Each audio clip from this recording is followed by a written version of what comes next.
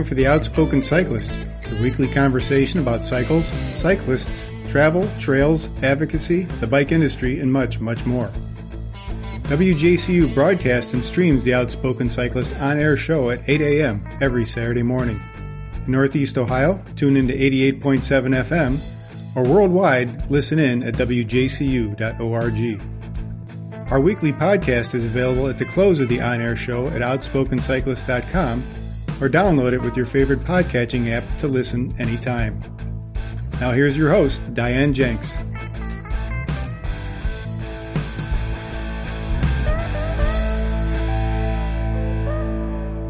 Hello and welcome to The Outspoken Cyclist. I'm your host, Diane Jenks, and this is our show for October 3rd, 2020. Well, happy October, everyone. Although it seems almost inconceivable to me that we're in the 10th month of the year when so much of it has been spent focused on a pandemic and an election. And yet, here we are. My first conversation this week is about a technical solution to a problem many, if not most of us have experienced when riding in urban and suburban areas. So you come up to an intersection and you stand there. You can't trip the light. Last week, Bike Portland posted an article about thermal video detection of bike riders at traffic signals, and I said, I need to learn about this. The company is FLIR Systems. It isn't new to thermal imaging. In fact, the company's been around since 1978. And through a series of acquisitions, coupled with emerging technologies, is doing some really fascinating work to bring a safer experience to VRUs, vulnerable road users. That's you and me. Their work also crosses into the automobile and coupled with AEB, automatic emergency braking, which is found in a lot of new cars, can make the driver's side of transportation a lot safer for pedestrians and cyclists. FLIR's Matt Bertoy and Chris Posh will explain how the systems work and what we might expect our intersections to look like as these systems come online. As we've watched bike racing slowly make a comeback, the Pikes Peak Apex race, presented by RockShox, managed to put on a 4-day stage race that offered great prize money, attracted a terrific field of riders, and it kept everyone safe. Executive Director Micah Rice walks us through that event and offers a guide to other race directors looking for ways to establish safety protocols in this time of COVID. Lastly, I have a terrific conversation with DevahD of DevahD Cycling. She's right here in Cleveland, Ohio. DevahD, whose given name is Diana, though no one calls her that, played women's semi-pro football for many years. Yep, you heard that right. When injuries sidelined her and her son was young, she decided to hang up those cleats for a pair of cycling shoes. Coming from absolutely zero knowledge about bicycling, she's built a huge following for her rides, clinics, and her not-your-average slow rolls in and around Cleveland. She's also immersed in the Black Girls Do Bike organization, Cleveland being one of over 90 chapters in the U.S., and gives us some brilliant insight into why it matters that black girls do bike. It's a full plate today, so let's get to it. When the autonomous vehicle hit and killed Elaine Hertzberg, who was walking her bike across an intersection back in 2018, the realization that self-driving cars were definitely not ready for prime time became agonizingly clear.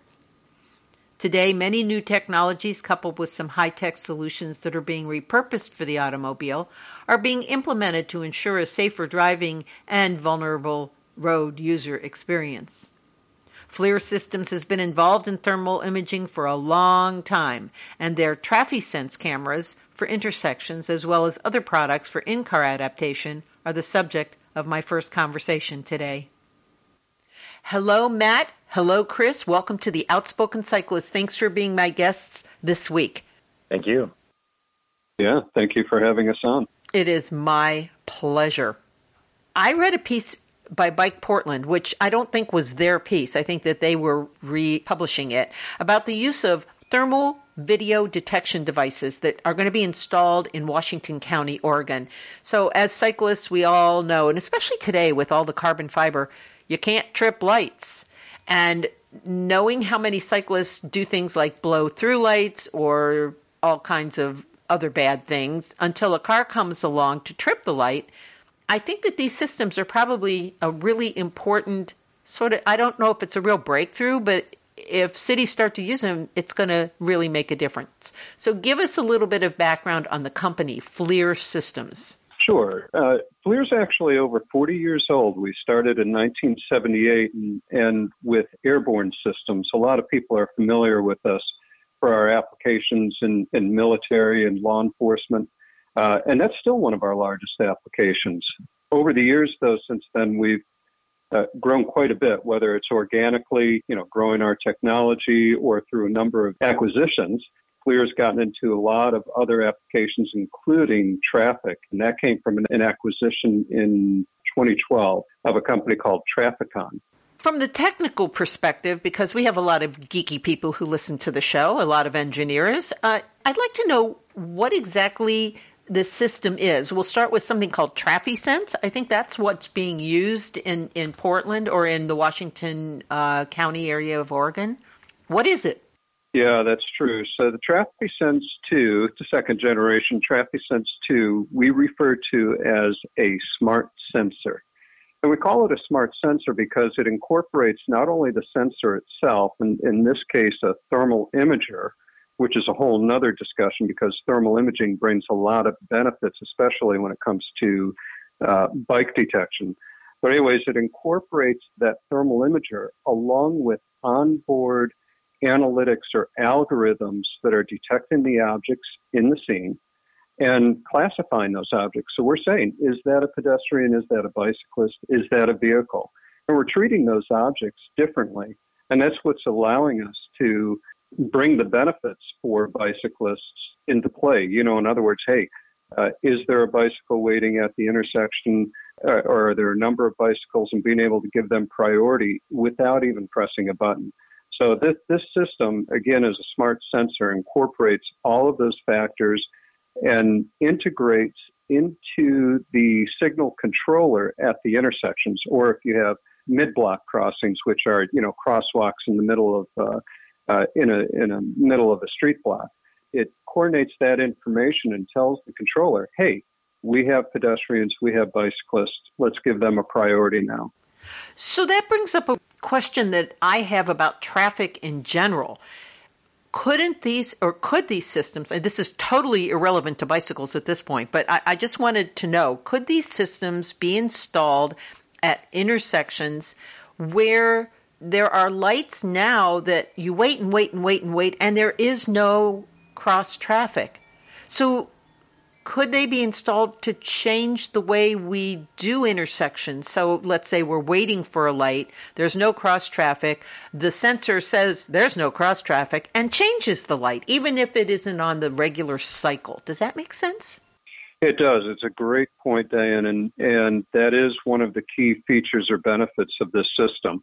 Matter of fact, a lot of cities, and you brought up Washington County, for instance, they're very bicycle-oriented, which is great, and they have a combination of shared bike lanes, in other words, where bikes are sharing with vehicles on the road. They also have dedicated bike lanes, and really the system is able to distinguish between the two, and that's one of the biggest benefits that we bring. We're able to detect those bicycles, count the number of bicycles even, and tell the controller, especially if there's no cross traffic, right? We could say, look, let's go ahead and give the bicyclists a green phase, meaning, get the green light for the bicycle. And a lot of cities are starting to adapt what we call a priority green phase. In other words, giving bicycles a chance to go before the vehicles and have the vehicles stay back, say, 5 seconds. The benefit of this, and as bicyclists, we know that it can be problematic if a car is turning right or left. They may not even notice a bicyclist. Right. Yeah, exactly. This allows the bicycle time to get out into the intersection, get noticed, get more visible before the cars actually start. A lot of benefits. Bottom line is it's about what we call in the industry vulnerable road user safety. Vulnerable road users being bicyclists and pedestrians. And you probably, and your listeners have probably seen the statistics. While it's great that vehicular deaths, from accidents have been declining, and a lot of that has to do with vehicles becoming safer and safer, but deaths for vulnerable road users has remained steady at best, if not increased in a lot of areas. So these initiatives are crucial to providing that extra level of safety, not to mention comfort, too. A lot of people, a lot of bicyclists, to have to go up and press the button, it can be a pain. And with our systems, that's automatic. You're being detected. Matter of fact, a lot of systems out there, it's aimed such that you can be detected. And if the timing is right, by the time you reach the intersection, it may have already turned green for you without having to do a thing. So that was going to be my next question. How far in advance will the cameras detect cyclists or pedestrians? So one of the issues we have coming up to an intersection is, especially we ride a tandem, so, cars will wave us through, but it's sort of like, all right, I've already stopped, which means to get started again, you have to, start rolling and clip in and do all of those things. How far in advance can these systems detect a cyclist? A lot of factors go into that. Of course, line of sight, right? In other words, assuming that you have a straight line of sight, no obstructions, signs or trucks or whatever it may be. It also depends, though, on the field of view. Even though this is a thermal imager, it's the same physics as a camera, a regular camera. If you have a very narrow field of view, that means objects that are further off will be larger. They'll take up more what we call pixels, right? Pixels of resolution in the scene. And that allows us to go further in distance. Generally, we're not going to set up a system. I think capabilities are greater than this, but there are practical limits to where we don't necessarily want to go above, say 150 to 200 feet. Well, that sounds far.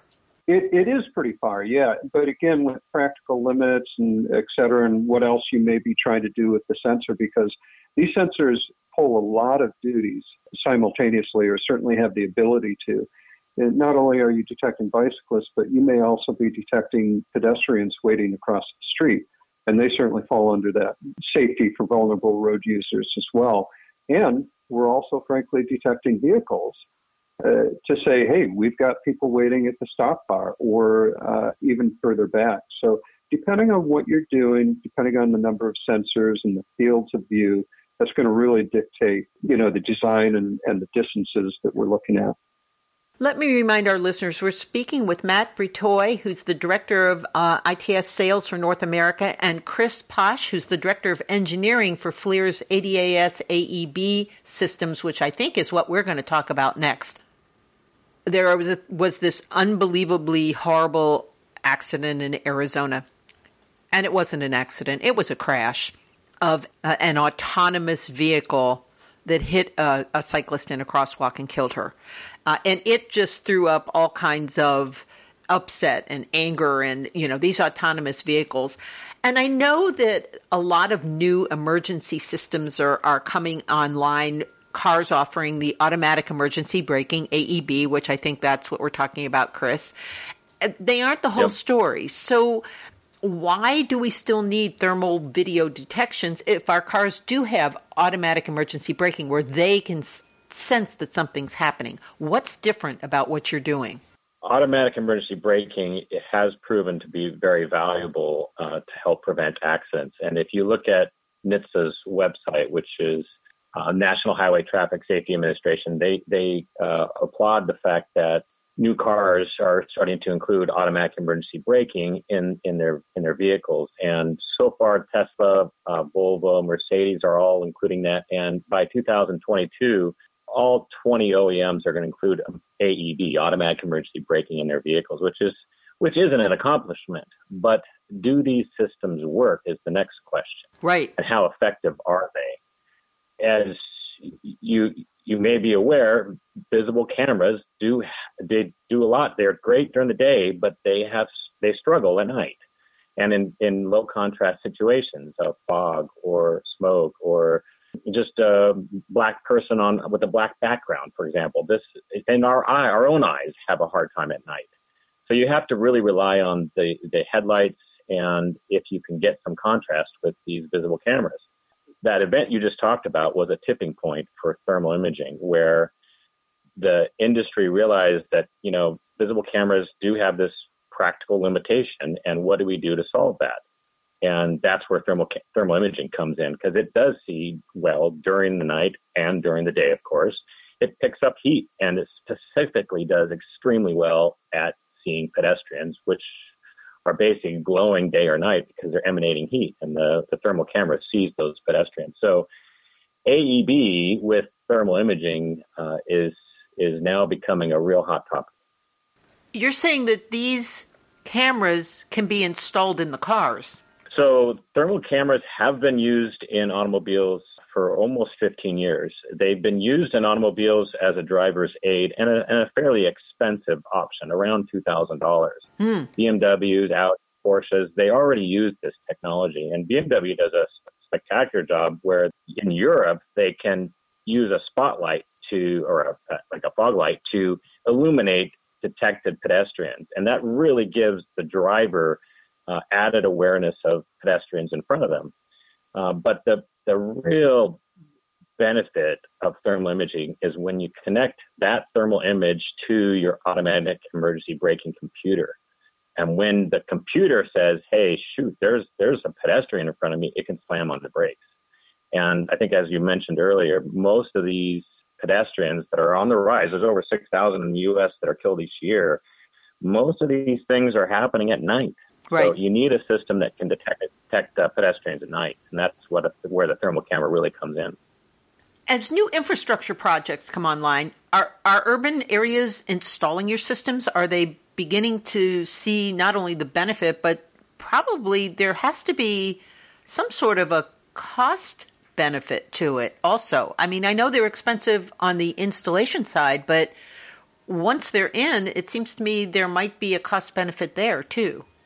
Well, the beauty of the last couple of years for thermal imaging is the volume has gone exponentially up and the costs have come exponentially down. Okay. So instead of a situation where the user was talking about a couple $1,000 option for a thermal camera, now they're an order of magnitude lower. So they can be used and are being tested in vehicle infrastructure type environments where there's thermal cameras not just in the car, but also in the infrastructure, like what we're talking about here for the traffic infrastructure. You can use the thermal cameras in the car or in the infrastructure, just like you would a visible camera, to really improve the performance of challenging lighting conditions, which is where we need to improve, because that's where like I said, that's where a lot of these accidents actually happen, and not broad daylight, but they happen in challenging lighting conditions, which is where the thermal camera really excels. And if I may add to that. Absolutely. One of the benefits that we see and that our customers, the cities, see in using thermal detection for traffic is not only are we increasing vulnerable road user safety, but at the same time, we're increasing the efficiency of the traffic. And there are before and after studies and metrics that cities can use to show how many hours, commuting hours are saved during the course of the week, over the course of the year. And that can actually translate also to reductions in CO2 and other greenhouse gases. And that's actually used in turn for attaining grants, funding for these systems. And there are grants specific to those kinds of savings that can be achieved using these types of systems. That makes so much sense. I mean, nobody wants to sit in his or her car for hours on end in traffic. And if traffic can be better served with thermal imaging, why not, right? The last thing I want to ask about are these autonomous vehicles, because everybody was talking about them. It seems like it's quieted down some. Are we looking at more electric hybrid vehicles and then added thermal imaging and AEB stuff, and less at autonomous vehicles? Or do you think that they will eventually come online using your systems? I'll answer that. My personal opinion is that the industry got really far fast with the capability of self-driving. But the problem is you can get really far with your technology, but then realize that there are so many corner cases that then you need to start worrying about.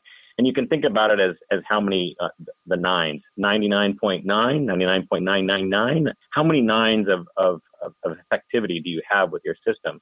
And like I said, with the accident in Arizona, that was a tipping point for thermal imaging when the industry realized that, well, we really want to drive at night too, and not in perfect weather conditions. And our business model really would want us to get people from, downtown to rural areas. And we'd like to do that at night too. And that was a case where the system didn't detect the pedestrian, and FLIR went and replicated that same test environment, and we easily saw the pedestrian in that same environment. And I can tell you that very many self-driving car companies are now actively looking at our technology and how that can improve self-driving.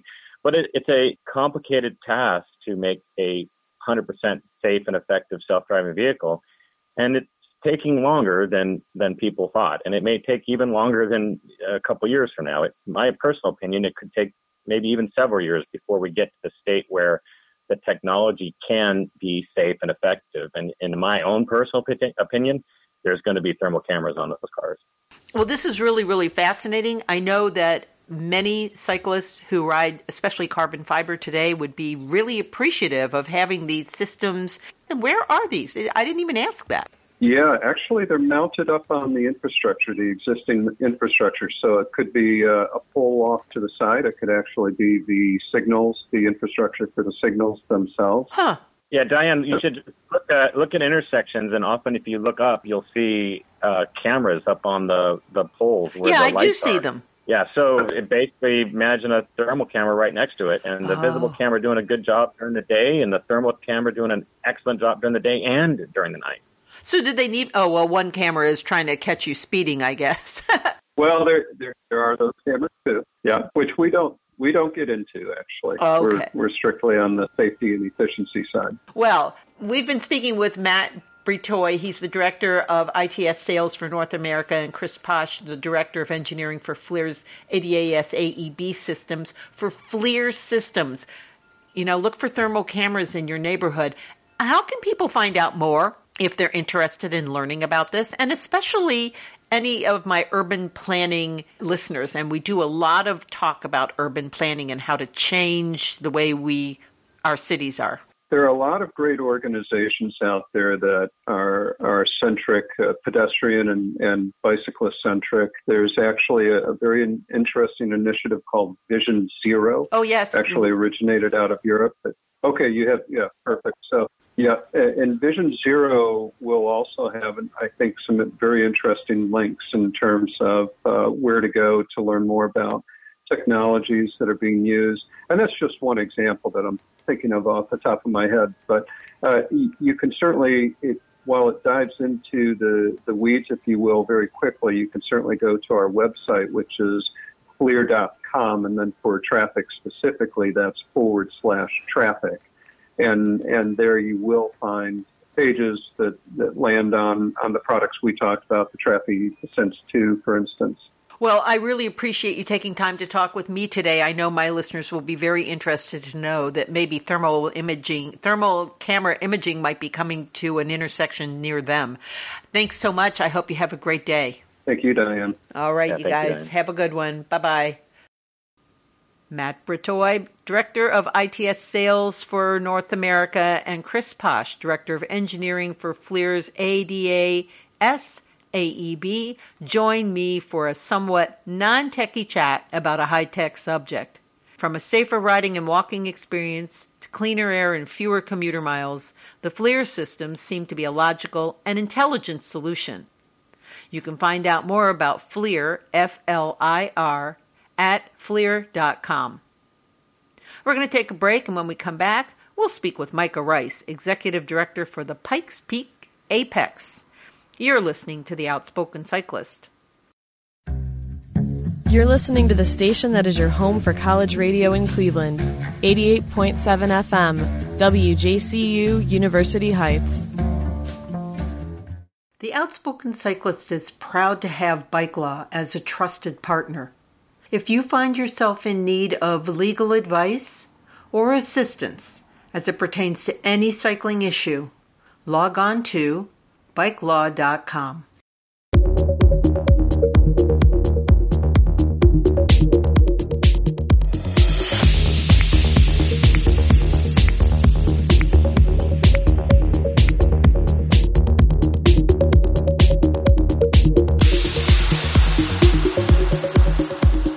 We're back. I'm Diane Jenks. While most of the domestic racing season has been canceled for 2020, in pretty much every discipline, the Pikes Peak Outdoor Alliance said, nope, let's see how we can produce a 4-day stage race, call it the Pikes Peak Apex Challenge, and keep everyone happy and safe. And so they did. Here is my conversation with Micah Rice, the executive director of the Pikes Peak Apex. Hi, Micah. Welcome back to the Outspoken Cyclist. Thanks for talking with me today. Absolutely. Thanks for having me back. It's been a few years and excited to be talking with you again. Well, you have a new endeavor, and it's pretty exciting because almost everything this year either got postponed or canceled, but the Pikes Peak Apex Challenge is happening. Let's start with the Pikes Peak Outdoor Recreation Alliance because I think it's part of this. What is it and what are the goals? Yeah, the Pikes Peak Outdoor Recreation Alliance is kind of a group of outdoor businesses and nonprofits and government entities, and they focus on raising awareness about outdoor recreation in the Pikes Peak region. Their mission is to strengthen the outdoor recreation industry for the whole region through leadership and collaboration with different entities and really kind of just highlighting all of the outdoor recreation assets that we've got here in the Colorado Springs and Pikes Peak area. Let's talk about your Apex Challenge. First of all, how is it connected to the Alliance? And then we'll figure out how the challenge came about and what it is. Right. The Pikes Peak Outdoor Recreation Alliance is the fiscal sponsor of the Pikes Peak Apex. Essentially, that they're the owner of the event. They take responsibility for the profit and loss, but it's a nonprofit event, just like the PPRA is a nonprofit organization. So the idea is that any money that's actually left over or made from the event is just directed straight back into the trail system in the Pikes Peak region so that the residents can enjoy it as well as visitors. It's a nonprofit entity that's kind of being run by a nonprofit. I think that's an interesting alliance partnership. So let's talk about the challenge itself. It's really kind of a big deal. You've got some luminaries, some big names. It's a 4-day event, a 4-day race. Tell us how you decided to do this and then how it combines these different cycling disciplines. It kind of came about with a group of people that were already involved with Pikes Peak Outdoor Recreation Alliance. They wanted to bring in a large-scale mountain bike event. They were looking at options like Ring the Peak, a big ride that you can go all the way around Pikes Peak. That's all off-road. But then we, started talking about a multi-day stage race. Actually, interestingly enough, it was at first it was a discussion with Ironman because Ironman is kind of getting into that space. They own the Cape Epic and the Swiss Epic. And they were looking for a large-scale North American event. And so there was a discussion there on the Ironman side about a 6-day North American championship in Colorado Springs. Long story short, Ironman decided not to run that event here. And the city, after, kind of discussing it internally, everyone just said, well, you know what? We did all this work to try to present this. Let's just do it ourselves. And so that's kind of how it started. I was actually just a volunteer helping at that time. I belonged to a sports economic team group here in Colorado Springs, and so I was just kind of helping out. But we were able to kind of roll this in. I currently work for a company called Sports Strategies, which is actually based out of Birmingham, Alabama. And part of my job is to develop events for different cities and regions. And so this worked well with what my role was, and we were able to work with the Pikes Peak Outdoor Recreation Alliance to start this event here in Colorado Springs. Let me remind our listeners, we're speaking with Micah Rice, and we're talking about the Pikes Peak Apex Challenge. The event is over now, but looking at the results, it looks like the winners in both men's and women's sort of ran away with it. Chloe Woodruff was 4 minutes, 27 seconds ahead of her nearest competitor. And then you scroll down to the men and you go, whoa. 9 minutes and 52 seconds. Russell Finsterwald, killed the field.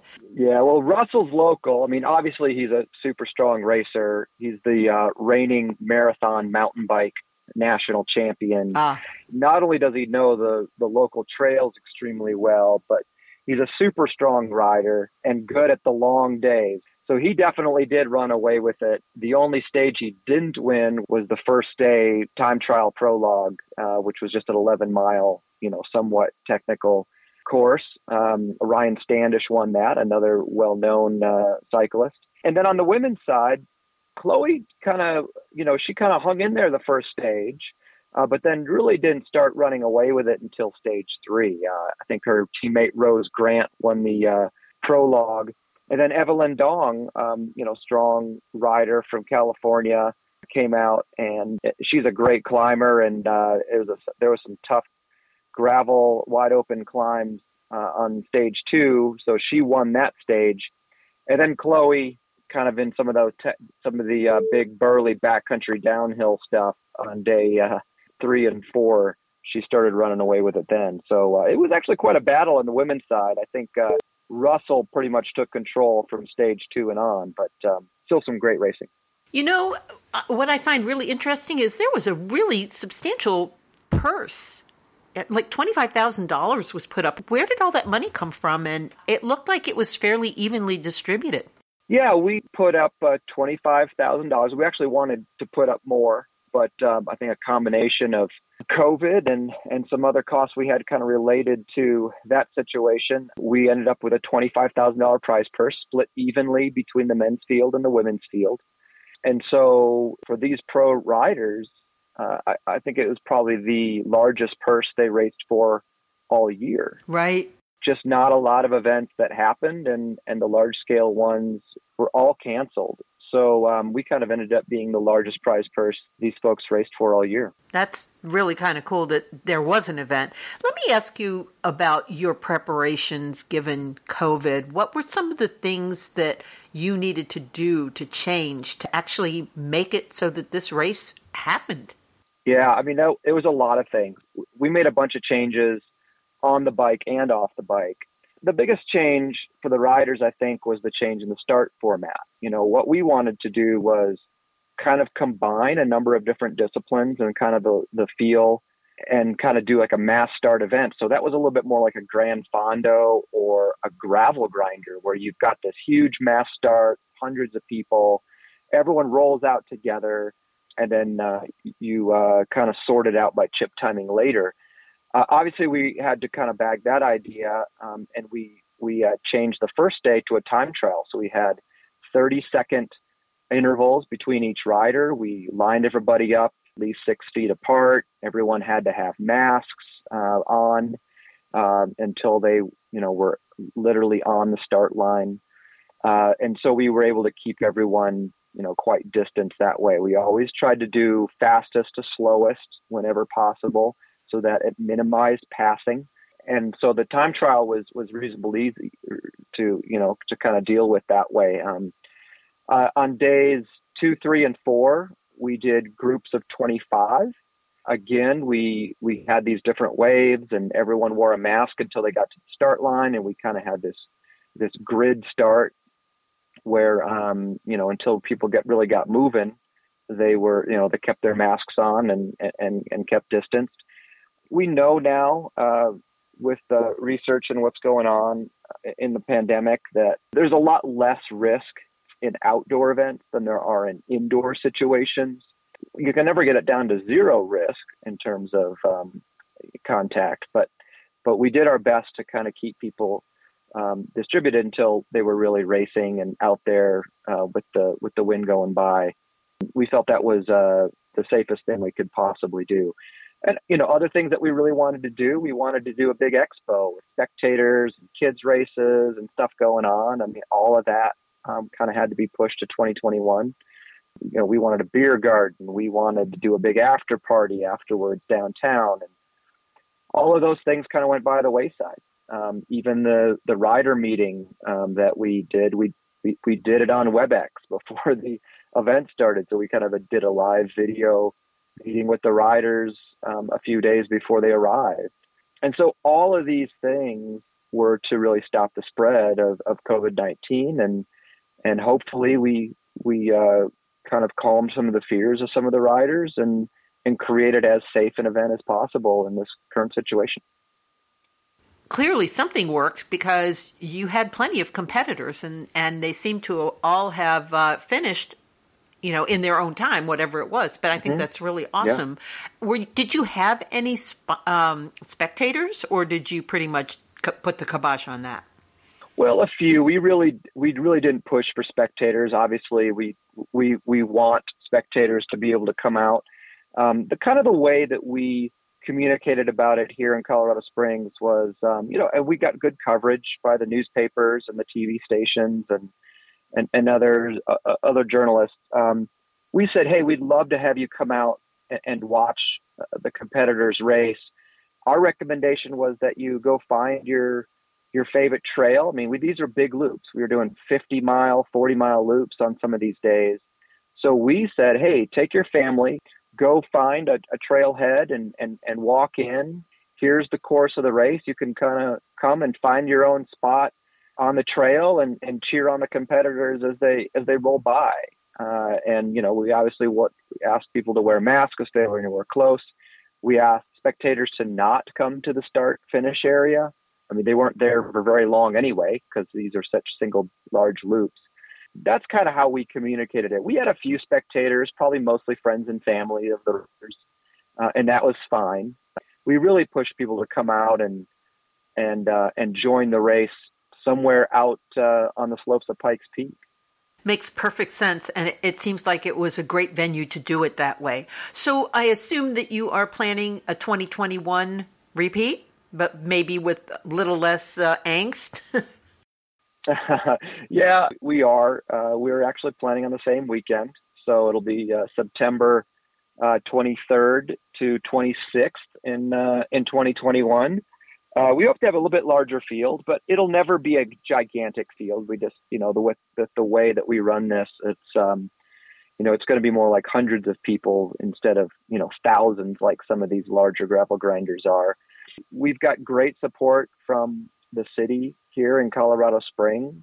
And we've got some really amazing sponsors that have stepped up and all of them supported us through all of this. The largest being RockShox, our presenting sponsor.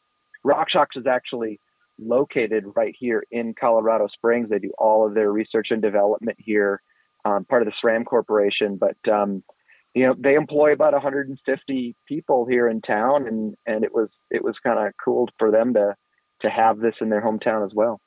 The last thing I want to ask you to do is tell my listeners how they can go look at what happened this year in terms of results and who entered and what it looked like. And then that website will apparently be what they'll be able to look forward to in 2021. Yeah, absolutely. I mean, our website is pikespeakapex.com, and we've got links to, all of our photos and our daily videos. And for those of you out there who run your own event, we went ahead and put our COVID-19 safety plan right there. It's a 12-page document. It's right there on our website for all to see and all to use. We did a ton of work on what it takes to run a bike race in a pandemic situation. We hope that all the hours that we put into trying to research this and create protocol, we hope that other race directors could use that moving forward. So that's there as well.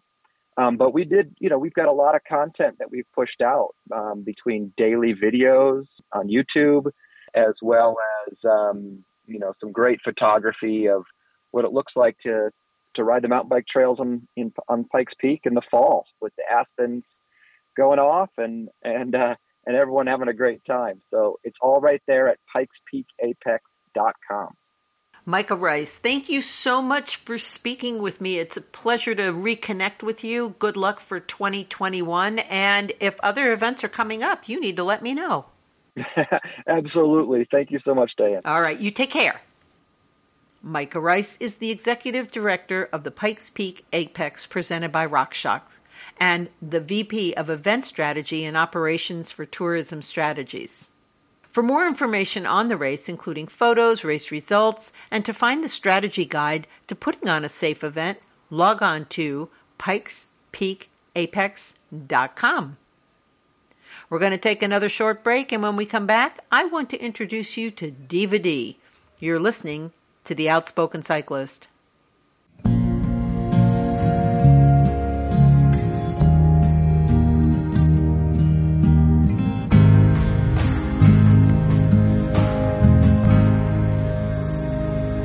We are back on The Outspoken Cyclist. I'm Diane Jenks. I'm often told I have a lot of energy, and I would have agreed until I met DevahD. She's an ex-semi-pro football player and current director of DevahD Cycling. DevahD is a fireball of energy and enthusiasm for cycling, and her passion for training, teaching, leading, and immersing herself in the bike culture here in Northeast Ohio will become abundantly clear in our conversation. Meet DevahD. Hello, Diana. Welcome to The Outspoken Cyclist. Thanks for being my guest this week. Thank you, and good morning. Good morning. Yes, it is morning. Yeah, and I got to tell you, I was looking at your website. It's really impressive. I love it. DevahD Cycling. And how did you end up spelling Deva, D-E-V-A? Or is it Deva? How do you pronounce it? It's Deva, and it's spelled D-E-V-A-H, and then the letter D, like Diva, Diana. So there's a long story. In my early 20s, me and my girlfriends would come together for the holidays and just hang out. And one of my girlfriends brought her sister that weekend, and we was already like hanging out over the phone and just, you know, chit-chatting every once in a while. And when we finally met, she was like, Diana is not the right name for you. Like, you're named after Diva. So, like, when I see you, I'm going to call you Diva. Oh. And everybody agreed with it, and I've kept that. I've kept that name for over 20 years, and that's how it came up. It's better to call you Diva than it is to call you Diana. Yeah. Okay, well, that works for me. It works for me. I think my listeners are going to find it very interesting that you played women's football and then transitioned to cycling. So tell me about a little bit about the football and how you got involved in that, and then how you ended up with cycling, because you are immersed in cycling. I would like to start with passion turned into another passion, you know? Sure. I found football on a fluke. I was a water girl for a women's flag football team, and I was just there doing practice just to help out. They were missing some people on the squad. So I was like, you know what, I'll jump in. You know what I'm saying? I have a track and field background. So all they said was, you take the ball and we're going to open it up for you and you run straight through the hole. That's how it started, right? So after that, like, they noticed that I had the speed. And so they wanted to see if I knew how to catch. At that point, I knew how to catch and have the speed. Next was learning how to do the route and understanding plays. Just one day out the blue, this was in Cincinnati. So the flag team I was playing with was called the FLIR. And then I went to tackle football with the Cincinnati Sizzle. And how that happened to one of the FLIR games, Icky Woods came up to the field and said, hey, we're recruiting for a women's football team. And I was like, sure, I'll do it. You know, I'll try it out and see what it's all about. I don't know. Here I am in my 20s and 30s playing tackle football, traveling around the U.S. playing football. But in my 30s, after having my son, I had some real major injuries, broken bones. I broke my hands, broke my toes, ribs, ankle. I messed up my knee really bad. So I have a lot of hardware. And just one day I said, I can't do this no more. Like, I was going up the steps, like shooting up the steps with my son in my lap. And lucky for him, my children adapt very well because I've always been an athlete.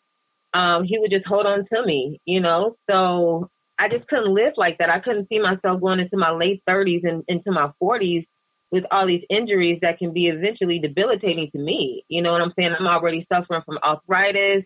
I already have restless leg syndrome. I have a lot of things that are going on because of these injuries. And I was like, I can't continue to do this with my children. But I had a really good physical therapist who was also the physical therapist for the Bearcats team back in the early or mid 2000s. And he knew I wanted to get back out on the field, so he kept putting me on the stationary bike. And I was like, why am I on this thing? You know what I'm saying? And he kept telling me, like, it's going to loosen up the kinks in your legs and in your knees. It's going to help you, like, you know, just loosen up a little bit. And literally that's how I found cycling. You know how you have that little voice in your head and it just brings up something from your past that just a good word, like something just dropped. And we was here in Cleveland. And I was looking for something to do. Like, I was considering coming to play for football, well, playing for the Cleveland team again. But I was like, I can't do this. I can't play football. I have way too many injuries. And I'm literally afraid of getting tackled now. Before, I would jump off the ground and tackle somebody. But with those fears, I kept having this little bug in my ear telling me to, like, you know, get a bike. And then the bike lanes here. And then I see people on bikes. I was like, you know what? 36 years old, I'm going to get me a bike. When I tell you I was going to get me a bike, girl, I went on Craigslist at the age of 36, bought a men's bike, Schwinn, a road bike, 1975, $50. And that was my first bike. And on my first ride, I did 18 miles. Mind you, I didn't have a water bottle cage. I didn't have nothing but myself, a fanny pack, and my cell phone. And that was the worst ride of my life. I was dehydrated. I had the worst headache. I did not know what it really took to really ride a bike safely. Through that experience, I was like, okay, I need to join a bike group. I know there's some bike groups out here. And just so happened, I looked for bike groups, and the first thing that popped up was Black Girls Do Bike. Wow. I found a Cleveland chapter. And then I started learning about things here. I found out about slow roll. My first couple of months into cycling, we were already going to the end of the cycling season. So I really didn't have that much experience. So going into the next cycling season, I kind of just tried this off a whim. I'm an athlete. I could do this. Girl, hell no. Cycling was so hard for me to adjust to. Like, I wanted to go fast. I wanted to have all this power and speed. But I was like, I ain't going nowhere. So the following season, I was just riding with people, just trying to learn what they were doing. But nobody really, you know, reached out. So I learned over the next winter. I was taking spin classes. And a year later, after I just started, I came out the gate running. And cycling was my new physical therapy. It knocked the kinks out of my body. I was no longer achy because, you know, I was a stay-at-home mom when I first moved here. So, like, trying to find my niche or trying to find an activity that made me feel whole and made me feel like I was doing something again, that's where I found cycling. And when I tell you I am in love with the two wheels of fun, I really love doing them. You're addicted. Let me remind our listeners, we're speaking with DevahD. She actually has this amazing website that you can go and take a look at what she's doing here in Northeast Ohio. She's also a member of a group we're going to talk about, Black Girls Do Bike. And I have a great story about that. I do want to ask you some of the things about some of the events and stuff, but let me tell this little story. So I'm standing in the Whole Foods checkout line, and there's this beautiful woman, and she had on this beautiful jersey, and she had on cycling shorts, and I look at the back of I must have been behind her because the back of the jersey said Black Girls Do Bike, and I'm like, who are you, and what is this group? And she says, well, go look it up. And I never saw her again, but that's how I found out about Black Girls Do Bike. Wow. So I want to know a little bit about the events that you had on your calendar. Everything's been canceled for 2020, and yet you had events July, August, and September. Were you able to actually do some of these events? Yes. When I tell you everything that's on that calendar was done, the only time a ride was canceled was because of weather. So leading up to my first big group-led ride under DevahD Cycling, it took me months to even want to get it out there. Like, July is my birthday month. July, I turned 40 this year. And I said, you know what? How am I going to celebrate my birthday? I love riding my bike. And if I'm going to bring in 40, I want to bring in 40 on two wheels, and I want everybody to celebrate with me. Well, I was up until like 4 o'clock in the morning on July 1st, afraid to publish my website because I knew I had all these events. And I thought about it, I'm like, oh my God, it's COVID. People are not going to show up. I thought all these things. I never come into an activity or a ride thinking that, oh, it's going to be successful. I'm going to get all these people. I never think that way. The first thing I was thinking, like, nobody's going to show up, but I'm going to continue to ride. You know, it's my birthday. But I was already leading rides pre-COVID, and people knew that I do a lot of things safely. And my first ride, people came. The first ride was Not Your Average Slow Roll Monday. And the goal for that ride was to have people come out and ride through neighborhoods they've never been through, shed light on the underserved communities, let people see what they think the hood looks like, and change that. How many people showed up? So for my first ride, I think I had like, I don't know, maybe 20 people. That's great. Yeah, the next one doubled. And I've had consistent riders. The lowest I've had was 8. The most I've had was 50. Then that's just a DevahD Cycling ride. You know what I'm saying? Yeah. I'm new. I'm just starting off. But to have these people actually show up. And another thing, like I did a Ride for Justice bike ride, shedding, once again, providing education to people about the rich Black culture that we actually have here in Cleveland. And on that ride, I wanted people to understand, like, we have all these beautiful murals and we have all these beautiful places that people of color have really made a change and a difference in our community. And yet nobody is speaking about it. People are dying every single day because, sadly enough, there's people who think that we are less than them, that we're at their level. We're not human. You know what I'm saying? People look at us as animals. So that's the main reason why I did the Not Your Average Slow Roll, in which I was just going to end it in July. But people asked me to continue. And here we are going into October, and I have some scheduled for October. So the next ride I did was the 100 Miles of Smiles. I've done a few 100 miles before the July month, and I wanted to offer people of all riding abilities, intermediate to advanced riding abilities, who wanted to achieve that 100-mile goal. If you wanted to do 40 with me, that's fine. If you wanted to do 60 with me, that's fine. But if you want to do 100, I'm going to be there with you, and I'm going to support you. So I brought out my bike. I put racks on it. I have my panniers available. I put snacks. I carry a first aid kit, and I support everybody who comes to that ride. And for that ride, I had a total of 7 people who showed up and completed their first 100-mile rides. And listening to their stories and watching them cry when they're talking to me about achieving this goal where they thought they can only do 25 miles. One of the ladies kept saying, I can only do 70. That's all you can only get out of me. These men and women completed 100 miles with me for the first time ever. And this was during my birthday month. Like, there's nothing better than that, to just share those moments with them. And my rides are a fun ride, but girl, it's a workout. You know what I'm saying? We're going to take some heels.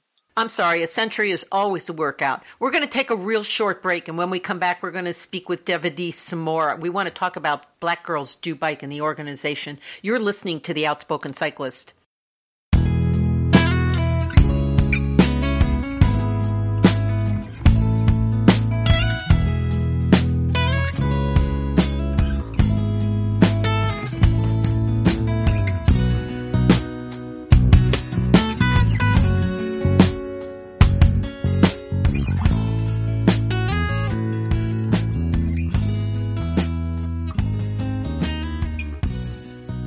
We are back on The Outspoken Cyclist. If you're just joining me, I am speaking with DevahD.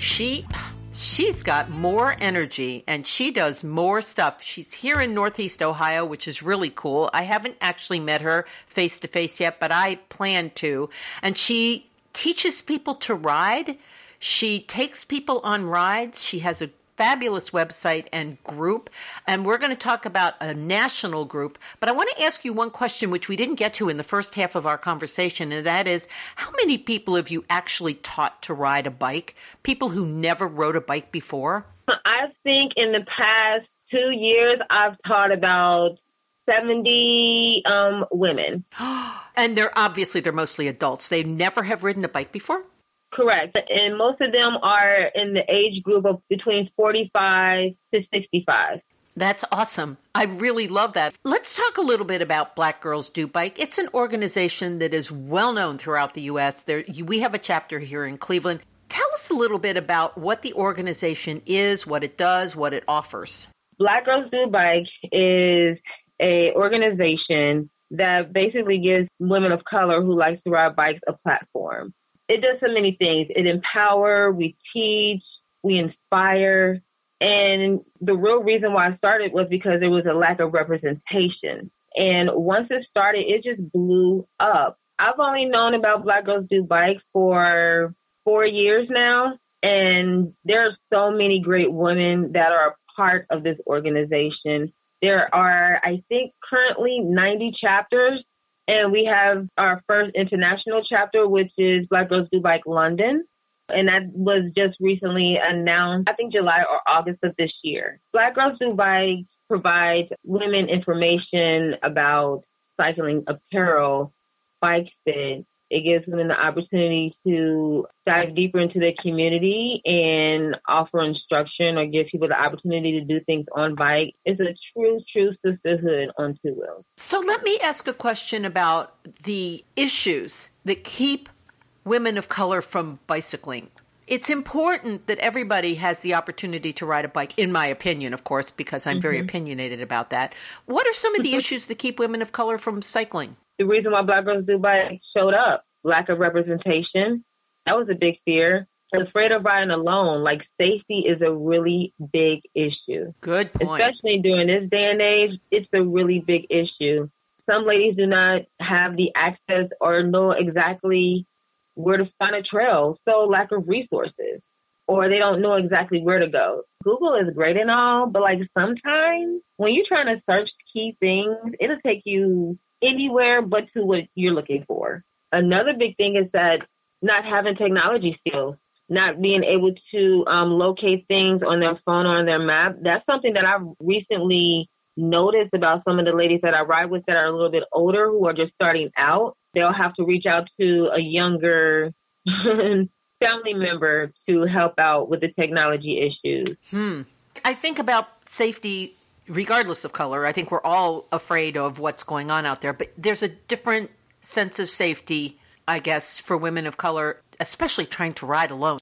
I'd like to know if you know what some of the remedies are. Obviously, your organization, your DevahD Cycling here in Cleveland, is that a remedy to being more inclusive?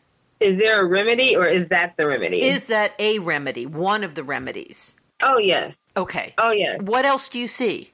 Since the murder of George Floyd and Breonna Taylor, one thing that I've noticed is that the fake sincerity, the fake concerns, we're looking for real people who are really genuine. You know what I'm saying? That's the remedy. Be really genuine. Be yourself.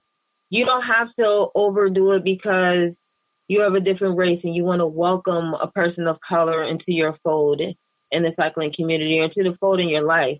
You don't have to give us a story of the reason why you are so saddened about what's going on. We've heard it so many times. And for me, to be honest with you, I'm still new to this cycling world. It just so happened that I am truly passionate about this, but I'm still a baby, you know, and I still get that from people where they're, oh my God, Diana, I'm so sorry what happened. Like, okay, I get it. Thank you. But, you know, let's go have fun on two wheels. Let's go ride our bikes. You know what I'm saying? This is our moment to give thanks to nature. This is our moment to decompress. This is our moment to talk to somebody. This is our moment to have a great time. I just want people to be sincere, be honest with yourself, and be honest with others. That's a good remedy to make people feel included when it comes to bringing them into your fold, period. And that's just an honest to God. Yeah, I'm so honest about that. Somehow I didn't expect that answer. On the other hand, it is so obvious when you just step back and go, well, no kidding. Really? Yeah. So what do you think going into 2021? Obviously, we have an election in front of us. People are very nervous about what's going to be happening. We have a lot of issues with the economy. We have a lot of issues with work. And I'm not sure how cycling will figure into that. What are some of your plans for your local chapter, and do you know what might be happening nationally? So some of the plans here in Cleveland for the Black Girls Do Bike chapter, we're actually looking into partnering with the local bike co-op right. In Ohio City. We're also trying to adopt a school. Basically, you know how we have our bike to school days, our bike to work days. Right. I'm really wanting to try to adopt a school and, probably start a bike program in a school or within the Cleveland School District. And then also we're just going to start doing some more sisterly rides. And when I say sisterly rides, meaning we're going to be going out of town if we're allowed to go out of town, but they're not going to be far. The farthest we're going to probably go is 4 hours away. The shortest time is about 45 minutes. But we're going to take sister trips. We're going to take retreats together. We're going to really bond together and change what Black Girls Do Bike look like here in Cleveland. The goal is to become more social. The goal is to really do some community work. There's a lot of ladies in our group right now who are doing some great things outside of cycling and who are really diving deep into community work and doing a lot of things or actions to really change what the culture looks like right now. Help be a resource, help be a mentor, a therapist or whatever. We want to dive a little bit deeper. We really want to jump into the community. We really want to be one of the cycling groups to be looked at to do a lot of activities here in Cleveland, participate in activities here in Cleveland. And we want to just be a super badass group of women who really are here to make a change. So in 2021, we got a lot of big shoes to fill, but there's enough of us, so I think we can do it. And on the national spectrum, I had a chit chat with Monica, and she basically said that it really depends on what COVID looks like in 2021. And I completely agree with that. Sure. Sure. We're very COVID conscious. I'm actually going through the COVID-19 training so that can be another thing people know, like, look, I am COVID conscious. I am COVID safe. I'm already first aid CPR certified. I am a licensed cycling instructor. So I am here to keep you safe as well as myself safe. And what I'm doing is to just get people out here to ride bikes and have fun and feel good. Hopefully we can have a solution to COVID-19 so things can get back to not normal, but at least we're having fun again and not always uptight or have this sense of fear.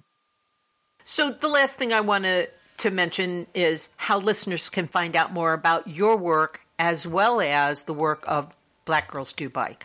You can follow Black Girls Do Bike nationally on Facebook at Black Girls Do Bike. You can also check out the website, www.blackgirlsdobike.com. You can get information about the founder. If you're ever traveling and looking for a chapter, you can go there and find a chapter as well. And if you want some merchandise, you can go on our website and get that too.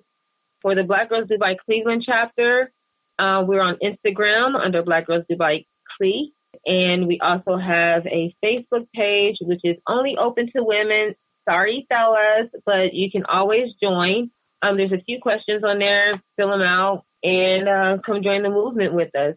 For DevahD, you can follow me on Instagram under DevahD, that's DEVAH, the letter D, on Facebook, and my website, DevahD Cycling.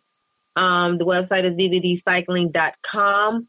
And I'm also on Twitter under Devah, that's D, the letter D, the word Devah, DEVAH.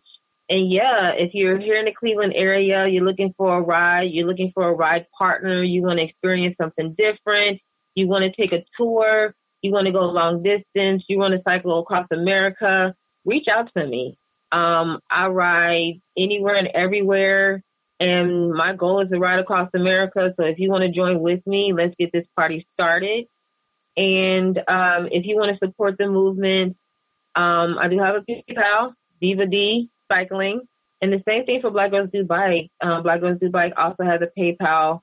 If you want to support the group, please support it. If you want to sponsor locally here in Cleveland, we're looking for amazing sponsors who believe in our movement.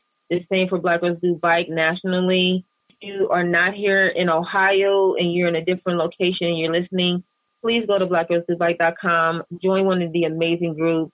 Get to know us, come ride with us, join our movement, be a part of a sisterhood on two wheels. Well, DevahD, thank you so much for talking with me today. What an enlightening and interesting conversation. We've been talking with, actually, Diana Hildebrand is her real name, but everybody calls her DevahD, and you can find out more at DevahDcycling.com. Have a great fall. Enjoy the cooler weather, and let's hope that 2021 is a just smashing year. Thank you. All right. You take care. DevahD joined me from her home right here in Cleveland to talk about her work with women in cycling. In addition to all the information on her website, she also wanted me to let you know that on October 17th, she and the American Cancer Society are hosting Pedal in Pink, a ride to support Breast Cancer Awareness Month here in downtown Cleveland. You can find out more and RSVP at DevahDcycling.com/events. And if you want to find out more about Black Girls Do Bike, you can log on to their website, blackgirlsdobike.com. That's our show for this week. I know we promised you Zapata Espinosa, but he was under the weather and had to beg off until next week. So there's something to look forward to. I hope you enjoyed the show. Follow us on Facebook, tweet us at Outspoken Cyclists Sanzi, or leave a comment on our blog, outspokencyclist.com. I'd also really like it if you rated our podcast at your favorite app. Thanks for listening. I hope you have a great week. Stay safe, stay well, and remember, if you have a chance, go for a ride. Bye-bye.